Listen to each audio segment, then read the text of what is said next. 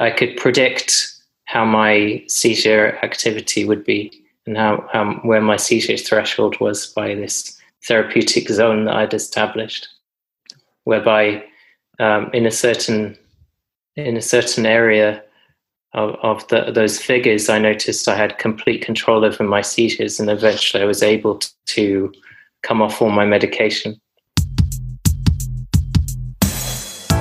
Welcome to You Cured What? The podcast of reversing the irreversible. This is where you hear how real people are healing from conditions that most people think they're stuck with for life. I'm your host, Joe Kalb. If I had to give you some medical advice, I'd go to medical school and get a medical degree. Seriously, nothing in this podcast is medical advice, nor is it intended to substitute as such. Now, enjoy the You Cured What? Conversation. My guest today is a young guy who was diagnosed in 2013 with a high-grade anaplastic astrocytoma brain tumor. The prognosis was not promising. However, 7 years later, Andrew is doing well. He is here today to share his story. Andrew Scarborough, welcome to the You Cured What podcast. How are you doing today? I'm pretty good, thanks. Thanks for having me on. Thank you for coming on. I've heard your story, and I've heard your story get referenced a lot over the last few years. Would you be able to give a little bit of background as to your health history and just for the listener to know where you're coming from here? Sure. Well, I guess to make a long story short, I was diagnosed with an anaplastic astrocytoma brain tumor, as you said.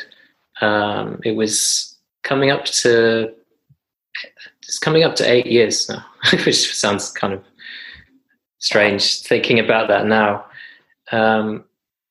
Leading up to that, I had been suffering quite horrific migraines and crushing headaches for, I'd say, up to a year, but these were increasing in severity up to the point where I suffered a brain hemorrhage on a train. And that's when they discovered the tumor.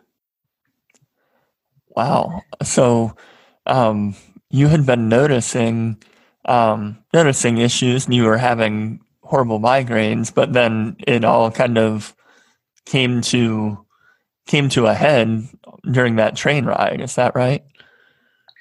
Yeah. So I was experiencing these strange sensations along with these migraines. This was during the period where I put it down to stress because I was studying a master's in nutritional therapy and I'd just quit working as a personal trainer where I was just, let's say, burning the candle at both ends. So I was overworked. I was just not sleeping well, relying on caffeine to get me through long days. I'd say I was addicted to exercise. And yeah, just had lots of stresses in my life. So I thought I would quit work because I couldn't deal with those, what I now know were symptoms of a brain tumor. Couldn't deal with that at the time. So I thought I would make it easier on myself by studying a master's in nutritional therapy, which I thought would be easier to do. Take some time out. But my symptoms didn't get worse. It didn't get better.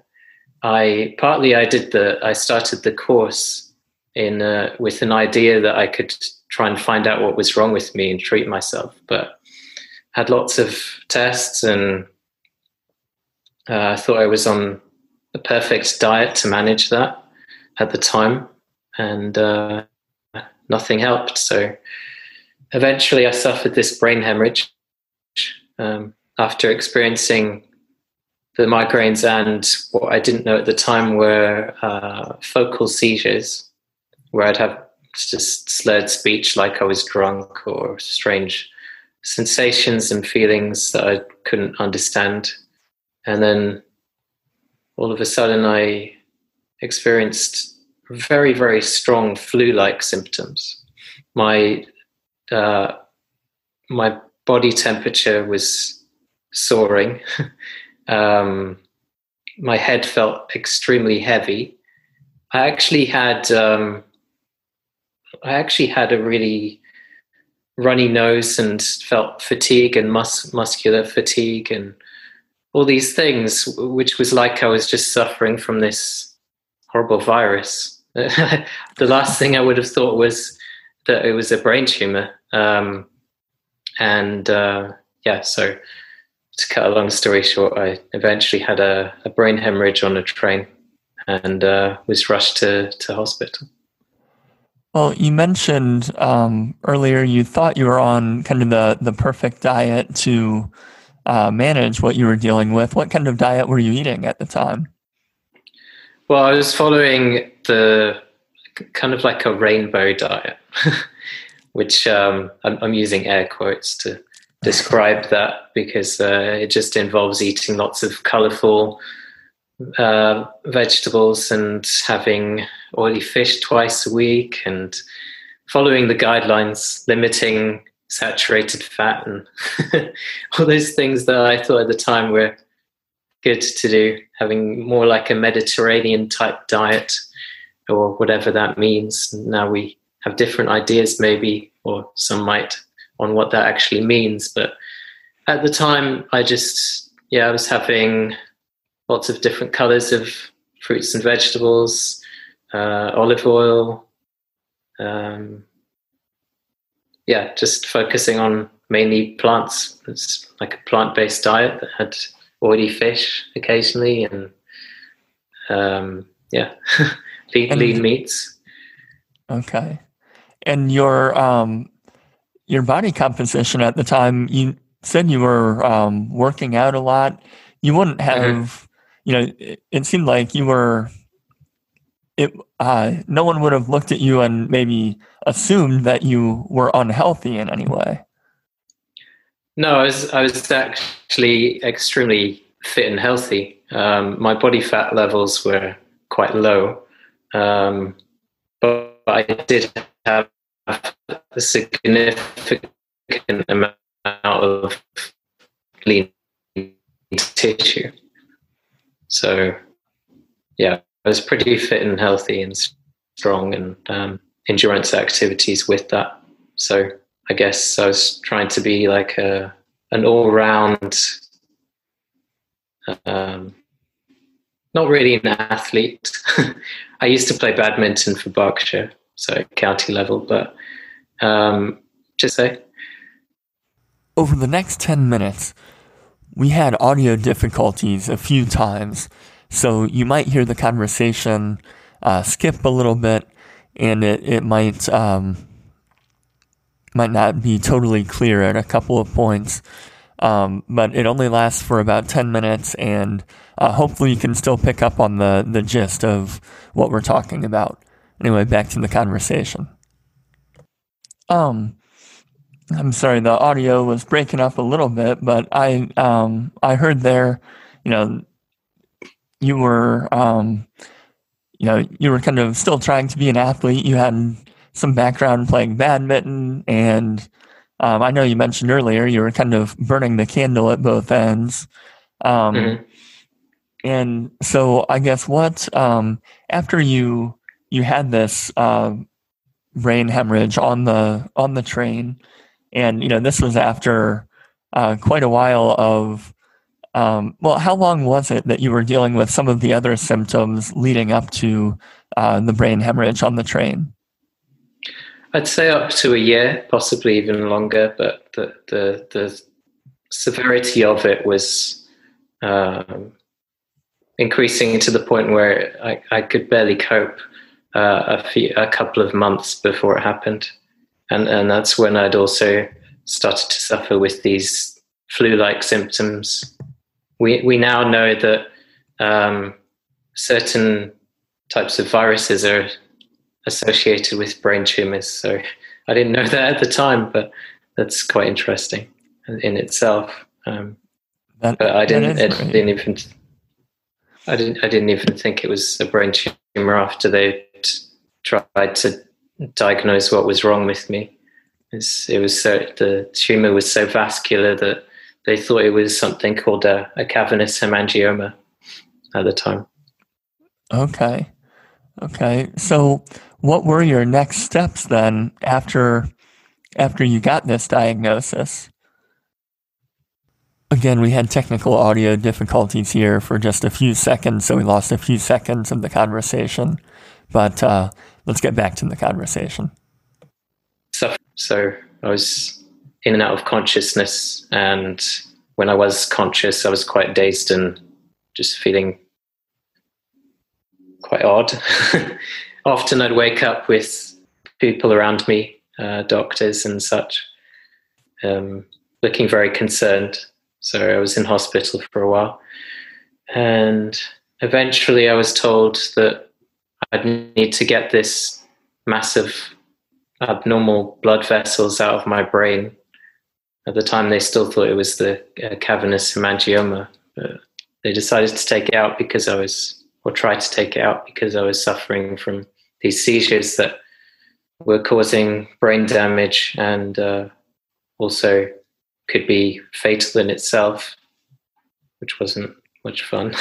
No. And I'd suffered quite a lot of injuries from that. I dislocated my left shoulder a few times, at least 4 times, and lots of bruising and superficial injuries, but also it takes quite a while to recover from that. It's kind of like expending the amount of energy you would take to run a marathon, but without any health benefits. Wow. Okay. So it was only until after I had my operation that I realized the extent of what was wrong from the histopathology report, and the fact that my neurosurgeon said that they weren't able to remove all of it. Okay. So at that point, they weren't able to remove the entire tumor. Is that the correct terminology? Yeah, and the other thing was that I was misdiagnosed. So after the pathology came back, after the histopathology report came back, it was only then when we realized what we were actually dealing with, and that this was an incurable high-grade glioma that was treatable but not curable. So I went on to have some chemotherapy and radiotherapy up to the point where I started to question whether this was working for me, and I felt pretty horrible. So I decided to abandon it when I realized my tumor wouldn't be chemosensitive anyway. So yeah, I abandoned the treatment, and I decided to adopt a ketogenic diet to try and manage the seizures that I was still experiencing, which were very debilitating. I wasn't able to leave the house because it was too dangerous having seizures. And I was on a huge amount of medication, which was making me feel like a zombie. I was on the highest dose of 2 different anti-epileptic drugs. I purposely put myself on one of the drugs because I knew it had anti-cancer benefits, as sodium valproate. I purposely put myself on that one, even though the side effects are horrible and they don't really normally give it to people. Oh, wow. But I knew it would be a repurposed drug that could help me. But mainly I was thinking of the epilepsy in terms of when I decided to adopt a ketogenic diet. And I learned about the diet. This was in 2012 when I first learned about it, where it wasn't really that as popular as it is now. And I learned about it when I was doing my master's, actually, just before my diagnosis. And I learned about how it can how it was in clinical use for nearly 100 years for drug-resistant epilepsy in children. And so I thought, well, I'll give it a shot and see if it can help me. At that time, there wasn't really much evidence that it could help with traumatic brain injury, which is kind of what a brain tumor is. It's an acquired brain injury. And the hemorrhage left me with more damage. So I did some research and I bought the book Cancer as a Metabolic Disease, thinking it could help the cancer, but being extremely skeptical of that. I just wanted to have less severe seizures, or at least less frequency, so I could have some kind of life. And I failed miserably at the start with that, because I eventually realized I had a number of seizure triggers associated with certain foods, and some of these foods were actually traditional ketogenic foods. So That's interesting. So and for anyone listening in who isn't that familiar with the ketogenic diet, that's a diet that is typically low in carbohydrate and high in fat, and then typically moderate protein. Is that how you I guess view a ketogenic diet? Yeah, that's exactly the case. I consulted a charity called Matthew's Friends that was initially designed to support children with drug-resistant epilepsy adopting ketogenic diets to manage their conditions. And they'd recently started seeing brain tumor patients. So I thought that was interesting. And the way they were able to get around that is actually the epilepsy. A significant number of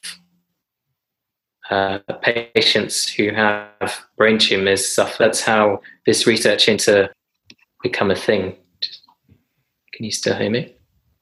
I can. It broke up for a second, or for a few seconds, but I can hear you again. I think you were saying that kind of the way they were able to start researching the ketogenic diet's effect on brain cancer was through the epilepsy connection, because it had a more accepted use for, and as you mentioned earlier, for about 100 years, it's been used for children with epilepsy to help mitigate that. So that's how this organization, Matthew's Friends, was able to start leveraging it for.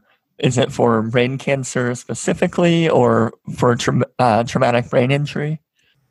The conversation cut out one final time. This is the last time for the podcast like this, but cut out one final time. So we'll jump back into the conversation about the group Matthew's Friends. Matthew's Friends. Is that the name of the group? Yeah. So it's the UK equivalent of the Charlie Foundation in the US that does the same kind of thing, helping children with drug-resistant epilepsy to adopt a ketogenic diet. Okay. So I guess digging back into your personal experience with this, you found out about the potential for the ketogenic diet to help not only with epilepsy, but also potentially with your brain tumor. You thought there might be some potential there, but you mentioned earlier that some of these, even traditional ketogenic foods, were trigger foods for seizures for you. So what was that like, and what were some of those foods that were, despite being traditionally ketogenic foods, were still causing you issues?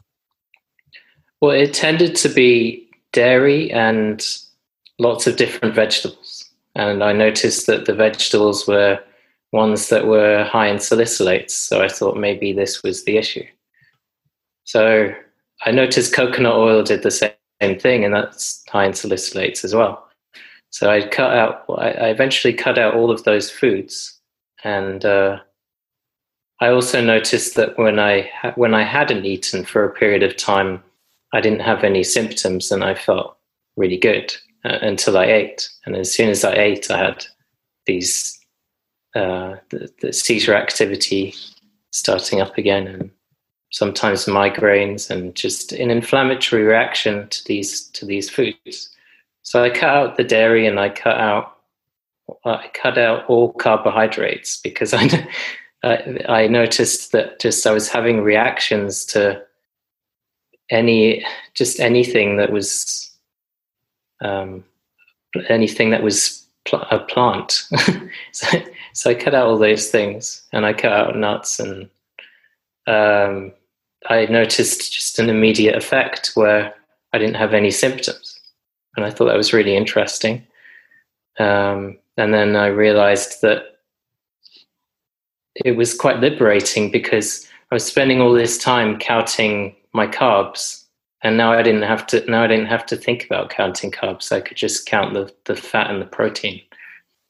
And through my course, through my master's that I was studying, I actually realized as well that the need for carbohydrates there is no real need for it. It's not essential. So right. I just tried to make sure I was eating nutrient-dense foods. So I focused on organ meats and eggs, and getting enough seafood, because I realized through more studies that in and around brain tumor tissue, you have a very high amount of arachidonic acid and very low amounts of DHA, the docosahexaenoic acid. And so the DHA it's a long chain fatty acid, a long chain omega-3 fatty acid that is a large part of the brain is actually composed of, and it's also anti-inflammatory. So the arachidonic acid, which I mentioned, is a long chain omega-6, which is involved with inflammatory processes. So I thought if I could try and address that balance, it would help with the epilepsy and also potentially the cancer. So yeah, okay, I read some clinical trials that were using high dose DHA in supplemental form, and I decided to test my blood to see what was going on there as well, just to see if I could maintain a nice fatty acid ratio that was anti-inflammatory, and that helps a lot too. And I noticed when I was eating a high seafood-based diet that my blood ketones were also a lot higher, and so I found that interesting. And I realized that I had a therapeutic zone of blood glucose and blood ketones when I was testing this in a way that I could predict how my seizure activity would be, and where my seizure threshold was by this therapeutic zone that I'd established, whereby in a certain area of those figures, I noticed I had complete control over my seizures, and eventually I was able to come off all my medication. After that, I realized, through looking at the literature even more, I noticed that there's such a thing as an oligoantigenic ketogenic diet, which mainly just points to the fact that with various forms of epilepsy,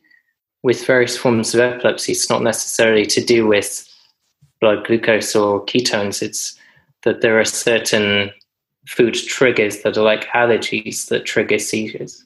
And certain individuals may just need to cut out gluten or MSG or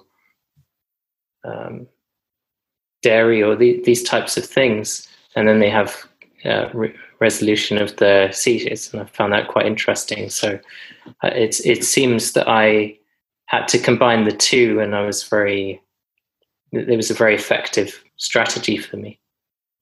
Wow, that is really fascinating that there can be multiple mechanisms that were helping you and helping you get rid of your seizures.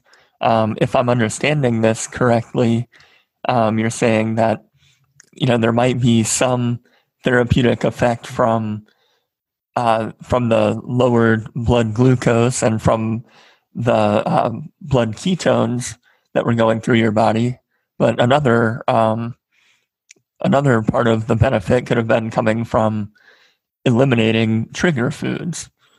Yeah. Okay. And the other thing I noticed was that the ratio of the omega-3 and 6 fatty acids made a huge difference.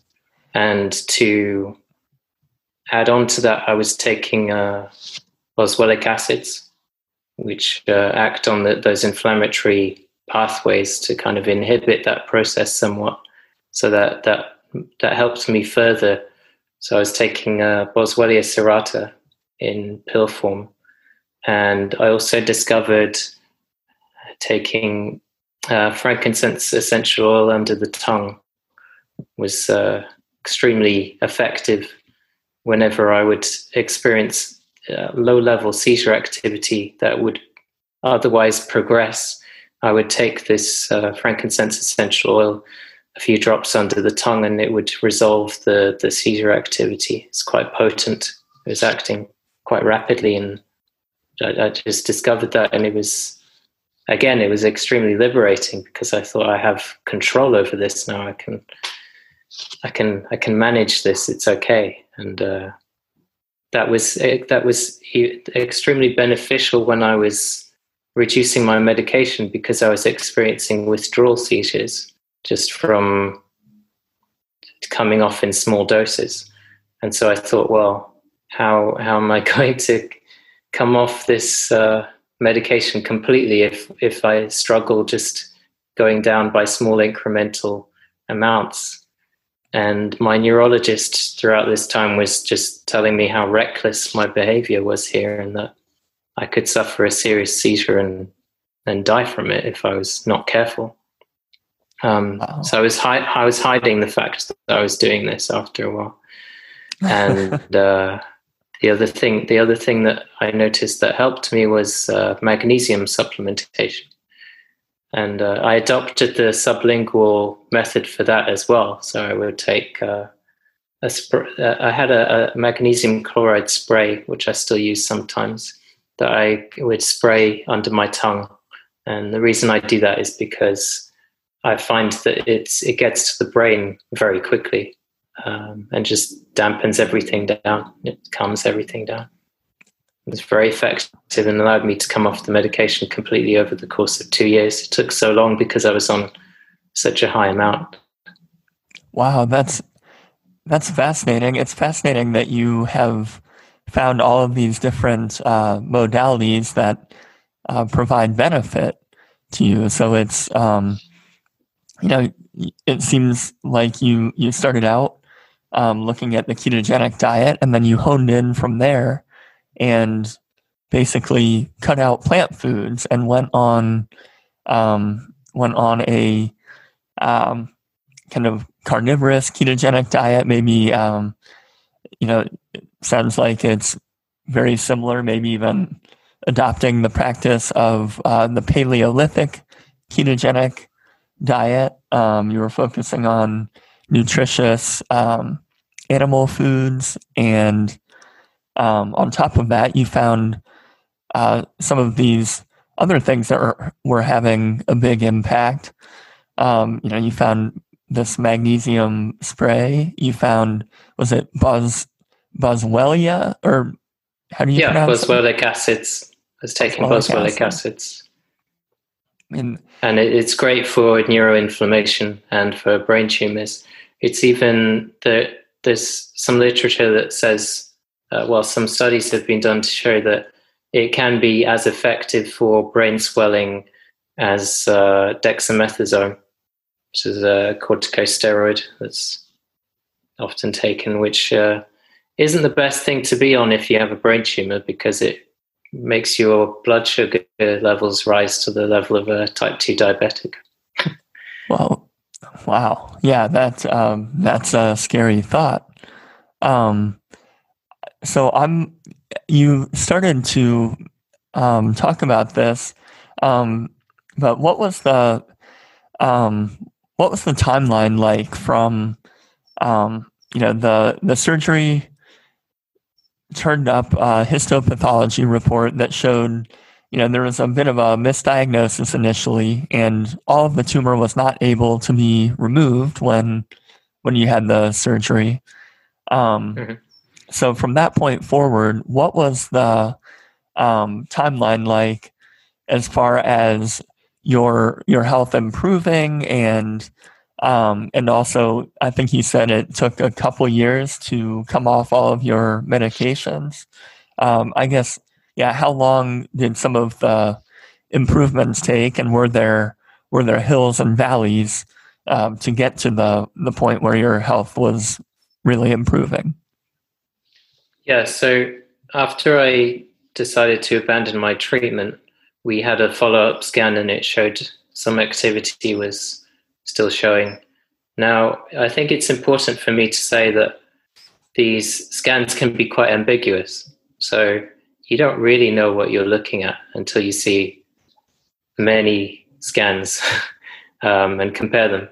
The other thing was that at that time, I was still having the gadolinium-based contrast agent, which is the contrast that is used routinely for head and neck cancers to visualize the tumor, or at least that's what they say. But I realized more recently that the value of this has been overstated, and that it can actually worsen prognosis if you, potentially worsen prognosis, and at best cause toxicity. So I noticed that over a period of time, and I decided to come off, to not have gadolinium, to not have any contrast agent with my scans. But when I was still having the agent, over time, we noticed that the activity that was showing, the high signaling activity that was either tumor activity or brain damage, was getting better over time. And I was told that that wouldn't happen. Over the course of that following year, it went down, the signaling activity went down to nothing. And around that same time, I noticed that my sensitivity to certain foods was actually improving. So it got really bad. And as my brain started to heal and was showing healing on the scans, I was able to eat more foods again. So it's still ketogenic, but I was able to be a bit more relaxed with how that ketogenic diet looked. So I could add some of these plant foods back in again. And I'd also noticed that my symptoms had improved dramatically. So I had stroke-like symptoms initially, which would affect the right side of my face and my balance. And those symptoms got markedly better, to the point where people couldn't really notice anything. And also my photosensitivity that I'd acquired, it had completely resolved as well. And that happens sometimes just with people who have brain tumors. They can be photosensitive. Okay. And so these improvements happened, am I hearing, within about a year? Some of these improvements started to happen? Yeah, about a year, and then the following years they would just gradually get even better. So at this point, I feel better than I did a year ago, and a year ago I felt better than I did a year before that, and just at the moment I feel like I'm in my very best health. I just that's terrific. It's a very strange feeling because it's almost 8 years, and I'm able to control my symptoms without needing to be on what at the time was a 4-to-1 ketogenic diet, where my weight had gone down to 55 kilos, which for me is very low. So I'm now at 60 kilos, and I'm still trying to put weight on, but I'm at a healthy weight for me. Before my diagnosis, I was 75 kilos. And at my heaviest, I was 85. So my natural weight is 75, but I struggle to gain weight eating the way I'm eating. Okay. And so when you say a 4-to-1 ketogenic ratio, is that fat to protein, or is that fat to carbohydrate? It's fat to protein and carbs. Okay. When I was doing just a carnivorous ketogenic diet, which I didn't even know was a thing when I was doing it. I just stumbled onto it because that's what helped me as part of an elimination diet. It was measuring, just weighing on my food and having a 4-to-1 ratio of fat and protein. And I also knew that this was the ratio for these drug-resistant types of epilepsy in children, where they had these conditions, usually with defective glucose transporters in the brain. So this was a way to get around that, just using the ketones as a primary fuel for the brain. Okay. Well, I should have asked this earlier, but you're looking back on this. You said it's been nearly 8 years at this point. What was the prognosis that you got when you initially went in after that brain hemorrhage? What was the expectation on how you were going to fare? Well, after the brain hemorrhage, they didn't even really know. It was very difficult to quantify because I was having these seizures that could have been fatal. So, and I was having them quite consistently, and they didn't know what they were looking at. So they said that if my seizures stopped, I could just carry on living as normal, because they were very confident that this thing in my head wasn't a tumor and it wasn't malignant. So at that time, they thought it was nothing too serious, but what was serious was the seizures that it was causing. Okay. It's just this massive abnormal blood vessels in the brain. That's what it looked like. So it was so vascular. And that there is a condition called a cavernous hemangioma. And it seemed as if, just after my operation, it seemed as if, I did have an actual cavernous hemangioma, but it was surrounding the tumor. So it was kind of both. And afterwards, I looked in the literature, and it's extremely rare, but cavernous hemangiomas can transform into malignant brain tumors. It takes a long time to happen, but it's been documented it can happen.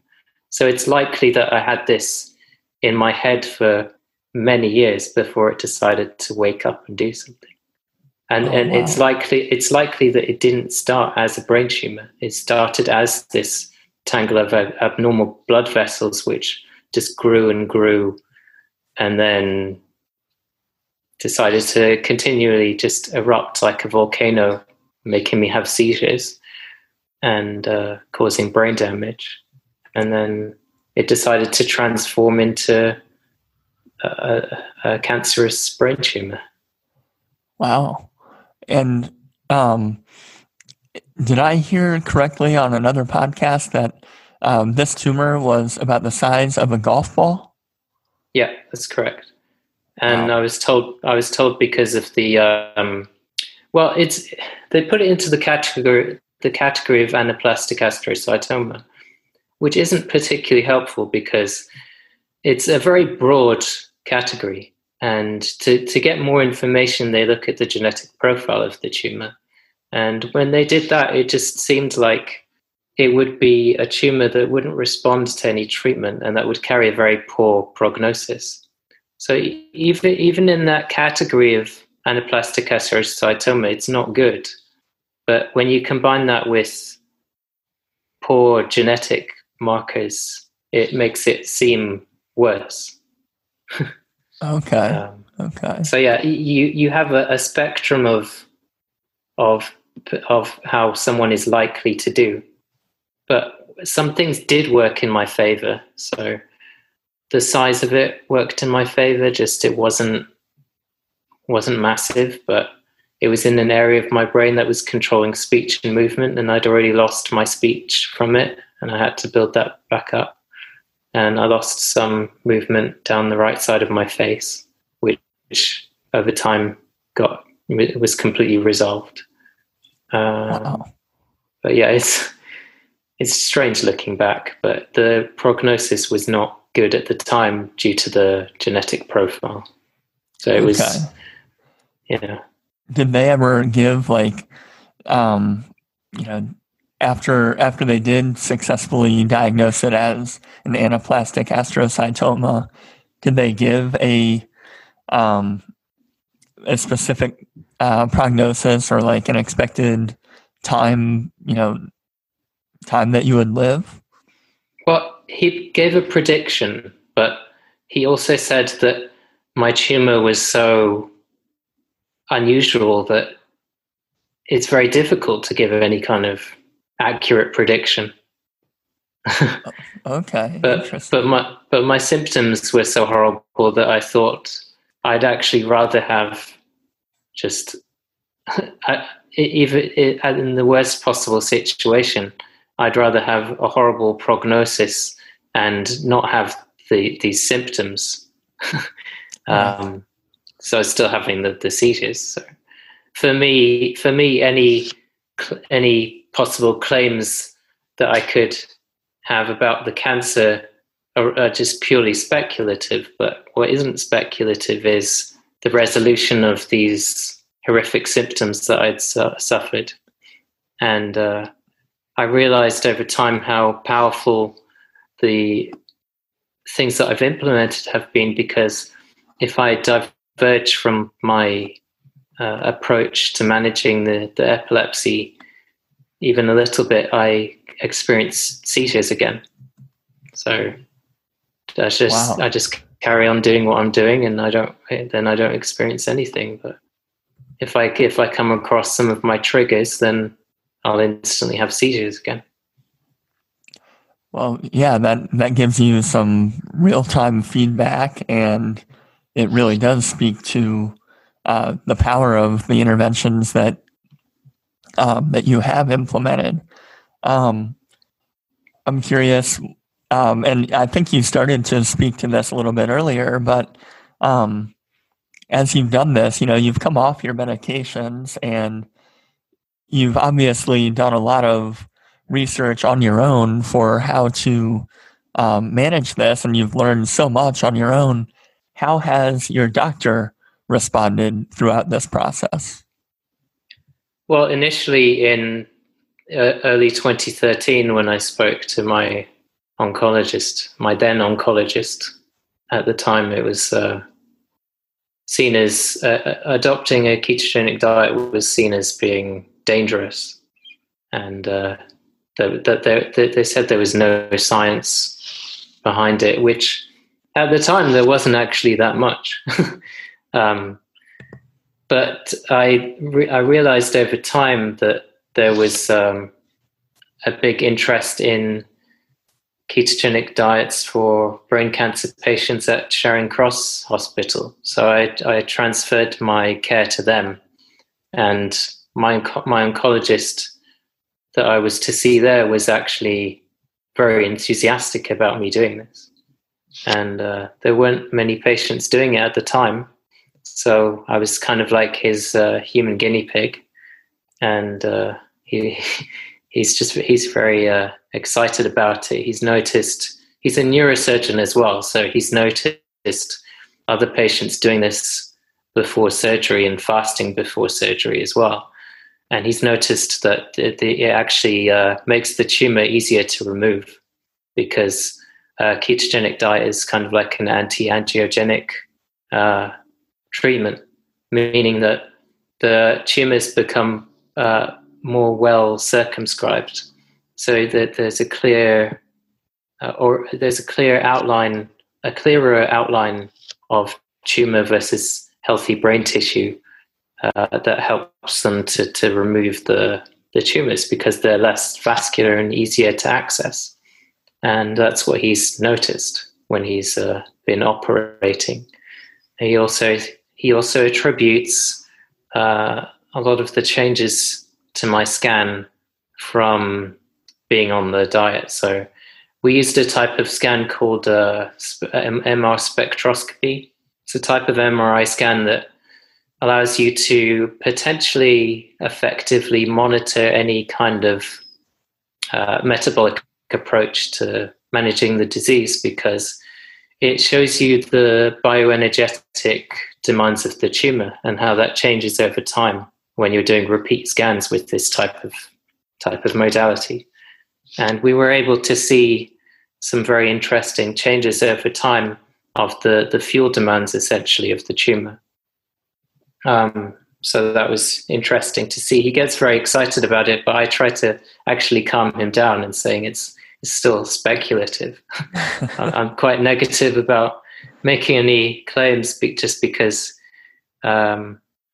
often when you look into cancer anecdotes and you look deeper into them, you find there's holes in what someone's saying, or so I just think maybe there's something that we haven't, either there's something we haven't looked at, or what I've done has had this tremendous effect, and it's just very difficult to prove definitively. But I've tried to disprove myself many times, and I've had the tumor tested many times to confirm it definitely is what it is. And so it's highly unlikely that I would have done so long without a recurrence. If those changes to how the tumor was getting fuels that were showing on those scans hadn't happened, but why they've happened, we can only speculate. Yeah, that's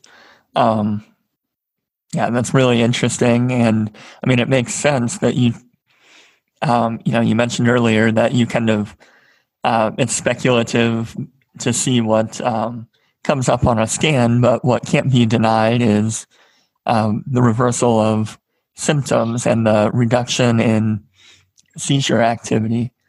And Andrew, you've talked about how you're in better health now than you were a year ago, which was better than a year before and better than a year before. So, I mean, that's really terrific. And after such a grim prognosis, anytime you're looking at a golf ball sized brain tumor, that I don't think people would typically think you'd get better year over year over year. But I do want to ask, on this journey to health, what have some of have there been any challenges on the way? Any notable challenges on this journey to health? Absolutely massive challenges. It hasn't been easy.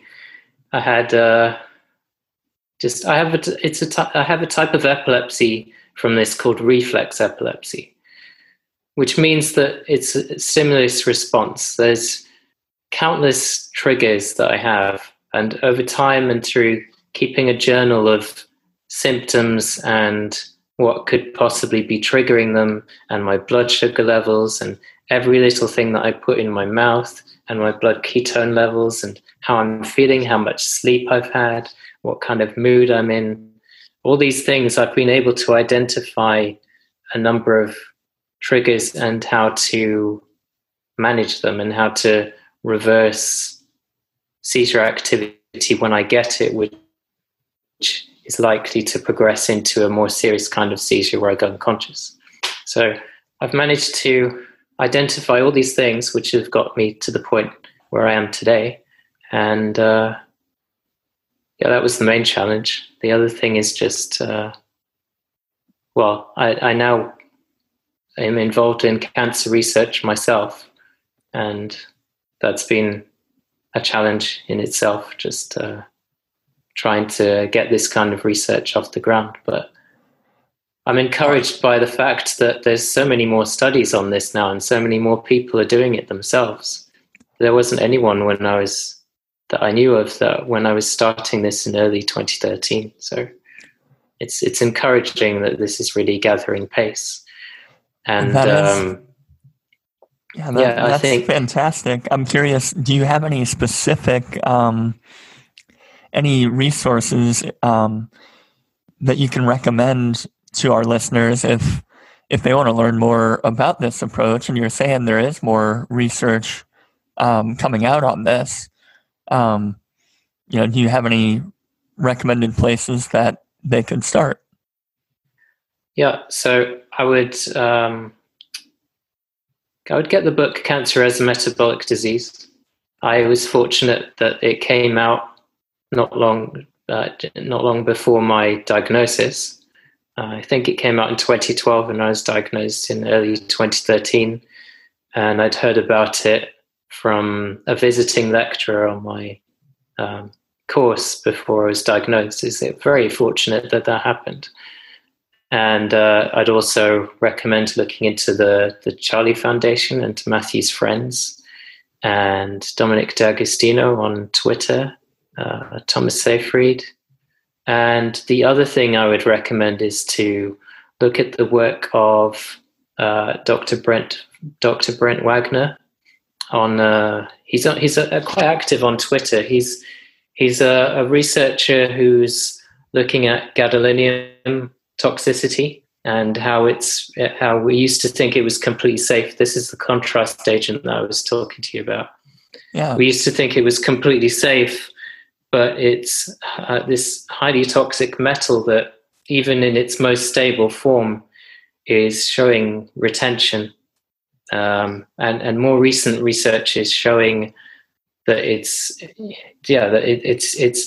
not as safe as we used to think it was, and it's a highly toxic metal that we're putting into our bodies, and brain tumor, the effects are cumulative. So if a brain tumor patient is having many scans over years, this is undoubtedly having some effect on them, which they may be attributing to their actual disease, where that's not necessarily the case. And it could be making the cancer worse. It's been shown to accumulate in brain tumor tissue and in certain regions of the brain, which cause these kinds of neurological symptoms and potentially cause worsening of disease and recurrence. So that could also be a factor as to why I haven't had a recurrence coming up to 8 years. Oh, wow. I stopped having the contrast a few years ago. That's a scary, interesting thought that, just in trying to gather more information about the diagnosis and the cancer that a patient may have, and trying to gather more information about it, they may be taking in quantities of a metal that are actually harming them. So in trying to gather helpful information, they're actually potentially harming themselves. That's a scary thought. And can you say, is it Brent Wagner? Yeah, he's Dr. Brent Wagner. I interviewed him on my podcast, The Human Guinea Pig Project. And I'm writing a book on it actually as well, because I just feel like no one's talking about this. And it's I feel it's hugely significant. When I first mentioned this to my oncologist, he actually agreed with me that it wouldn't be a good idea for me to take it, to keep having it, because it's just not good. and Wow. he recognized this, to my surprise, because whenever I spoke to a radiographer about it, saying I didn't want this in my body, they were saying, no, it's perfectly safe. It's excreted within 24 hours. It's completely excreted, and it only accumulates if you have poor kidney function. And they did a GFR on me, which is testing the filtration rate of your kidneys. And they said, no, your kidneys are perfectly healthy, so you'll just excrete it all. But you can take tests for retention. You can take a blood and urine test. And unfortunately, you have to have this done privately, because then even many insurance companies are not recognizing gadolinium deposition disease, which is what they call it. And I think it should be standard, at least, that patients are tested for retention, because they're not. And there are no long-term studies on this contrast agent, which has only been used for the past 30 years. So they haven't really assessed the safety before getting it onto market. And this is injected into millions of people every year without question. Wow. And people are only realizing when it's often too late, when they have these horrible symptoms after many years, that they have this toxicity, and it's extremely difficult to remove from the body once you have that. So this is something that needs to be spoken about, and I'm happy to say, in a way, that I'm trying to get the message across by writing this book. That should be it's an ebook, so I'm not putting loads of money into it, but I want. Do you have a title for the book yet? Well, I've got a working title, but I think I need to work on the working title a bit more, because it's not so catchy. But I don't want it to be too catchy, so that it's seen as like I don't know, all of these alternative things, because it definitely isn't. You can test for retention. I'd encourage anyone to do that, and it should be finished by the end of this year.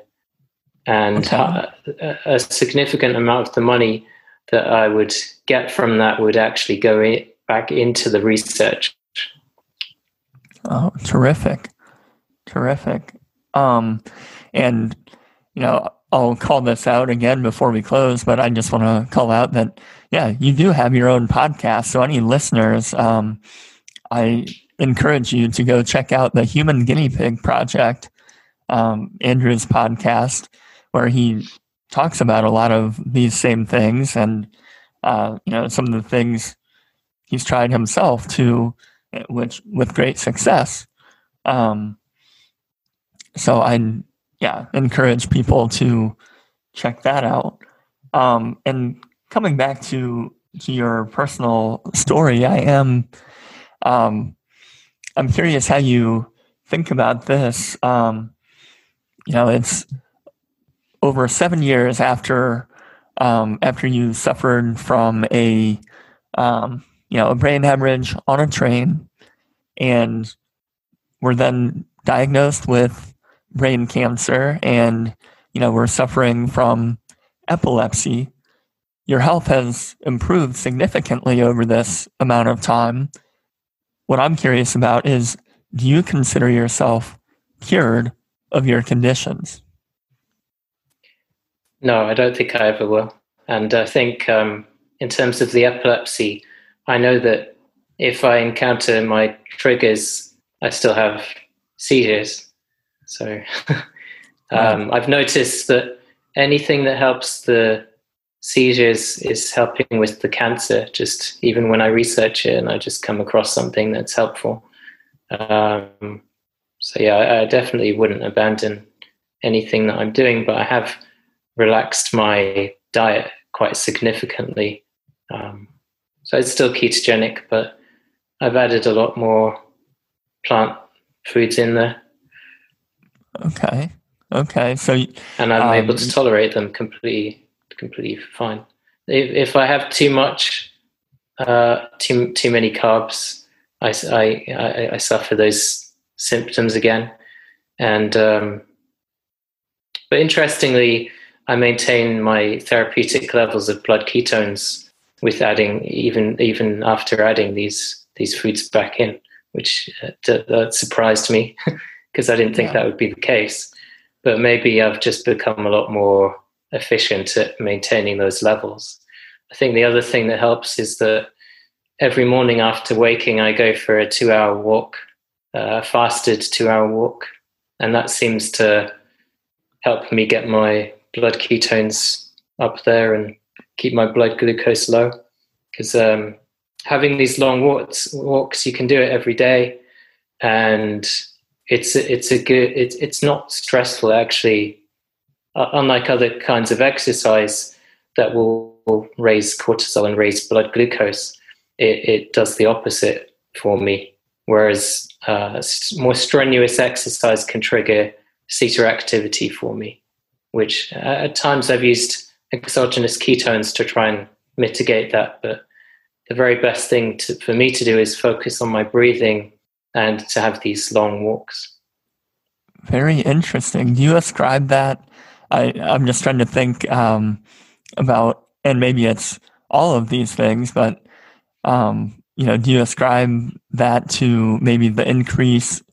Do you ascribe it to the exercise? Do you ascribe it to the sunlight that you're getting? Do you ascribe it to maybe you're out in nature a little bit more? Is there, do you have a mechanism in mind by which, those 2-hour long morning walks, fasted walks, are benefiting you? Well, I think it's all those things, but I notice after the half-hour mark, that's when I get it's kind of like a euphoric feeling that I experience, and I suddenly have loads of energy. And after my walk, I'll often test my blood glucose and ketones just to see what's going on. And usually they're just bang in my therapeutic range, and I feel great after that. So, I've noticed if I don't go for those walks, I definitely don't feel anywhere near as good, and I don't reach those same levels. So it's interesting, but I do every morning, so I don't often skip it. Wow! And if I can't go out, then I have a step at home, and I just step up and down on that for the same kind of time period. Make sure the window's open, because if I'm not in a well-ventilated area, I can get some CETA activity. I did have some hyperbaric oxygen therapy. I didn't mention that, which I had to try and heal my brain to try and help with some of that brain damage that I'd suffered, the scar tissue. And that did actually have a beneficial effect. But the problem when I did have the hyperbaric oxygen therapy is that I was suffering some oxygen toxicity seizures. But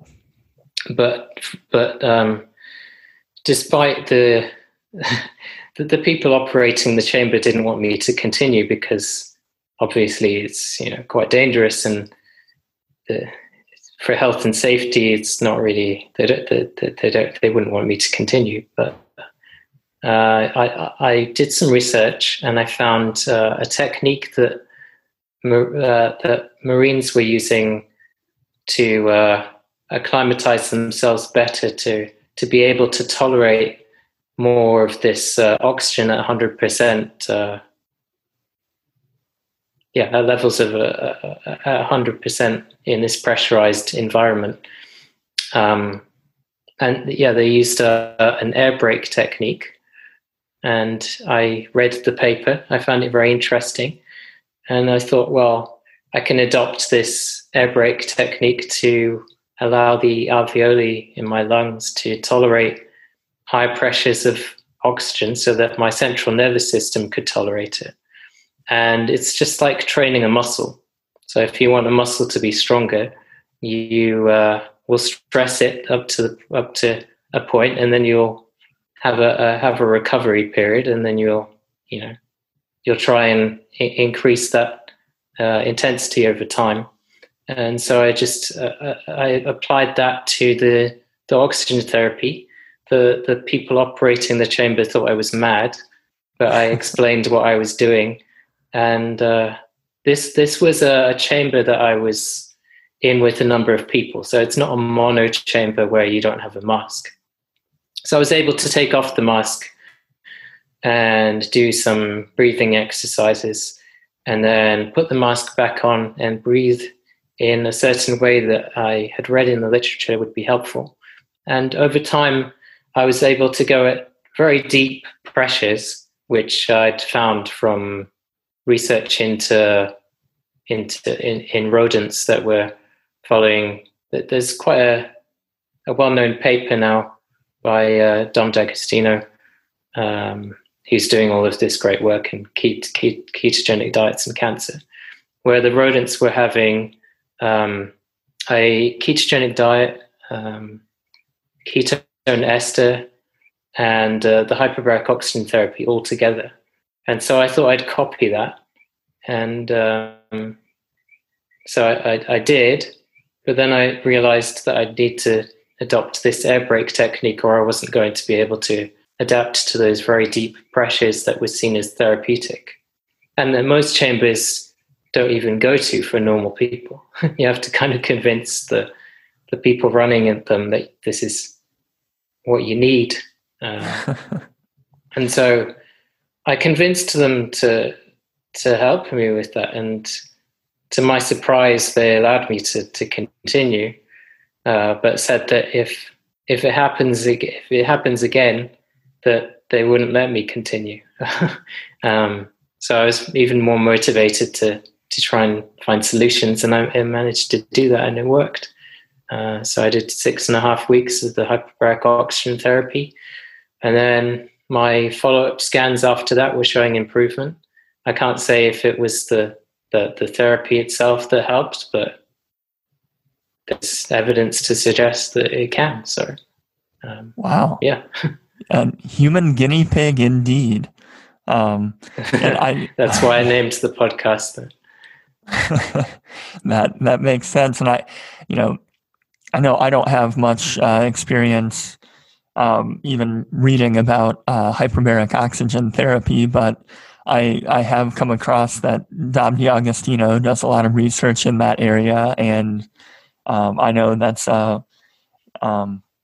just from seeing headlines and things of that nature, it seems promising, and your experience indicates that there may be something to that research. So that is really terrific, and it can be another tool in the toolbox for people.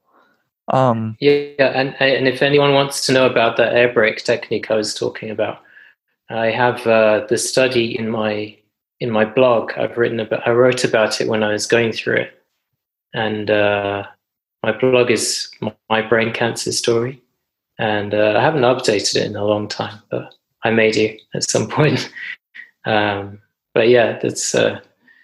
I can also just provide you with the links for that. It's just a very interesting thing because even these Marines, when they're doing these deep dives, they experience oxygen toxicity seizures when they're using their oxygen rebreather devices. When they're at pressures, they experience seizures. Because everyone has a seizure threshold. If you push yourself hard enough, you'll have a seizure. So. Interesting. That's news. It's just that mine is more sensitive. Right. Okay. And it's like if you don't get enough sleep, and sometimes your leg might twitch. That's a myoclonic seizure. Or if someone suffers from migraines are actually a type of epilepsy. So. Wow, that is That is new information to me. That is, that's fascinating. I had no idea. And yeah, I'll make sure to get these things in the show notes, and these show notes will be available at youcuredwhat.com/podcast/Scarborough. And that's SCARBOROUGH. But the show notes will be available there, and I'll make sure we get links to some of these items. I do want to come back and ask the question that I ask everybody here on this podcast. Now that you've improved your health, what's one thing you enjoy doing that you couldn't do before?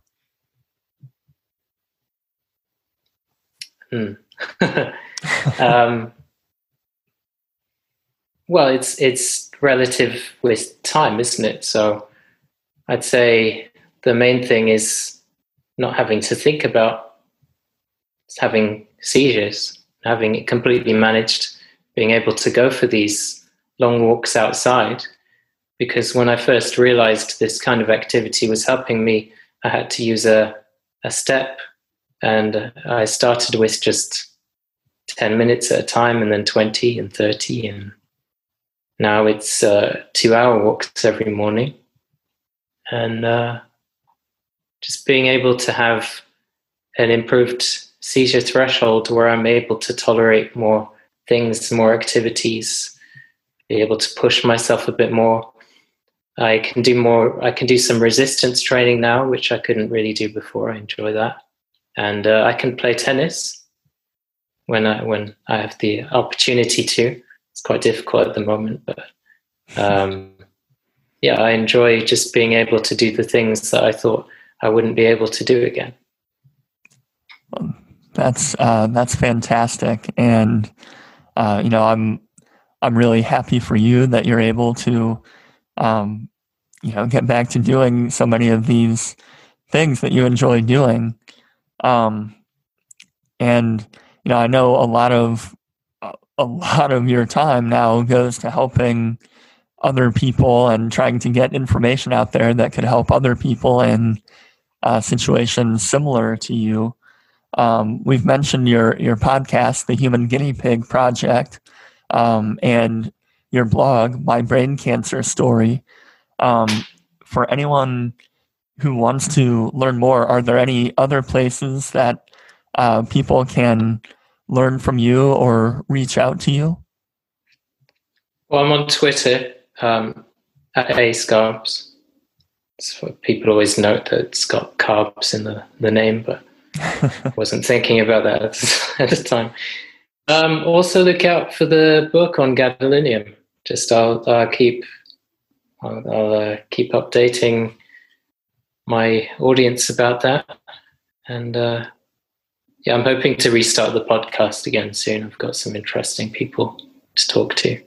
So just those platforms I can think of at the moment, and my YouTube channel. It's just my name. Okay. So, Twitter, I know you post on there fairly frequently. You've got a YouTube channel, podcast, a blog. You're all over the internet. So I highly encourage listeners to check out your work. And Andrew, thank you so much for coming on and sharing your story today. Is there anything? Is there any kind of message that you want to get out there to the listeners before we close? Just mainly, I'd say to think about gadolinium. I know we talked about ketogenic diets and the omega-3 and 6 ratio. I think those are two very important things. But think about things that people maybe aren't talking about so much that may be causing problems. Also, when you have a cancer diagnosis, it can be extremely stressful. So the other thing I'd say is to try and look after yourself. We have a difficult period of time at the moment with COVID, and it's also a very difficult time for those who are dealing with cancer. And maybe having the treatments and scans delayed or even cancelled. And I'd say, look after yourself, spend time in nature, do some mindfulness if that's what helps you, and try to reframe negative thoughts and emotions. I think that's helped me tremendously over time. Just everyone has their own difficulties and it's all relative.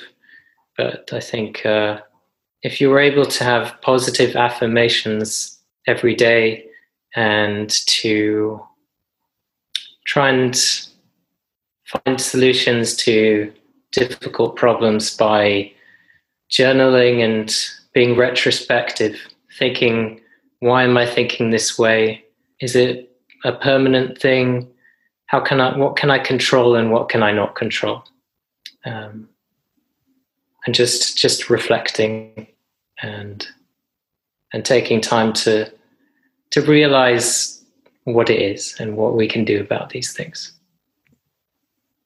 Those are some terrific thoughts, and I think those are applicable to anybody, no matter what your health situation is.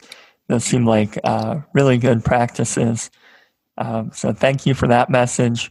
Thank you for sharing your story, Andrew, and thank you for sharing your time with us here today.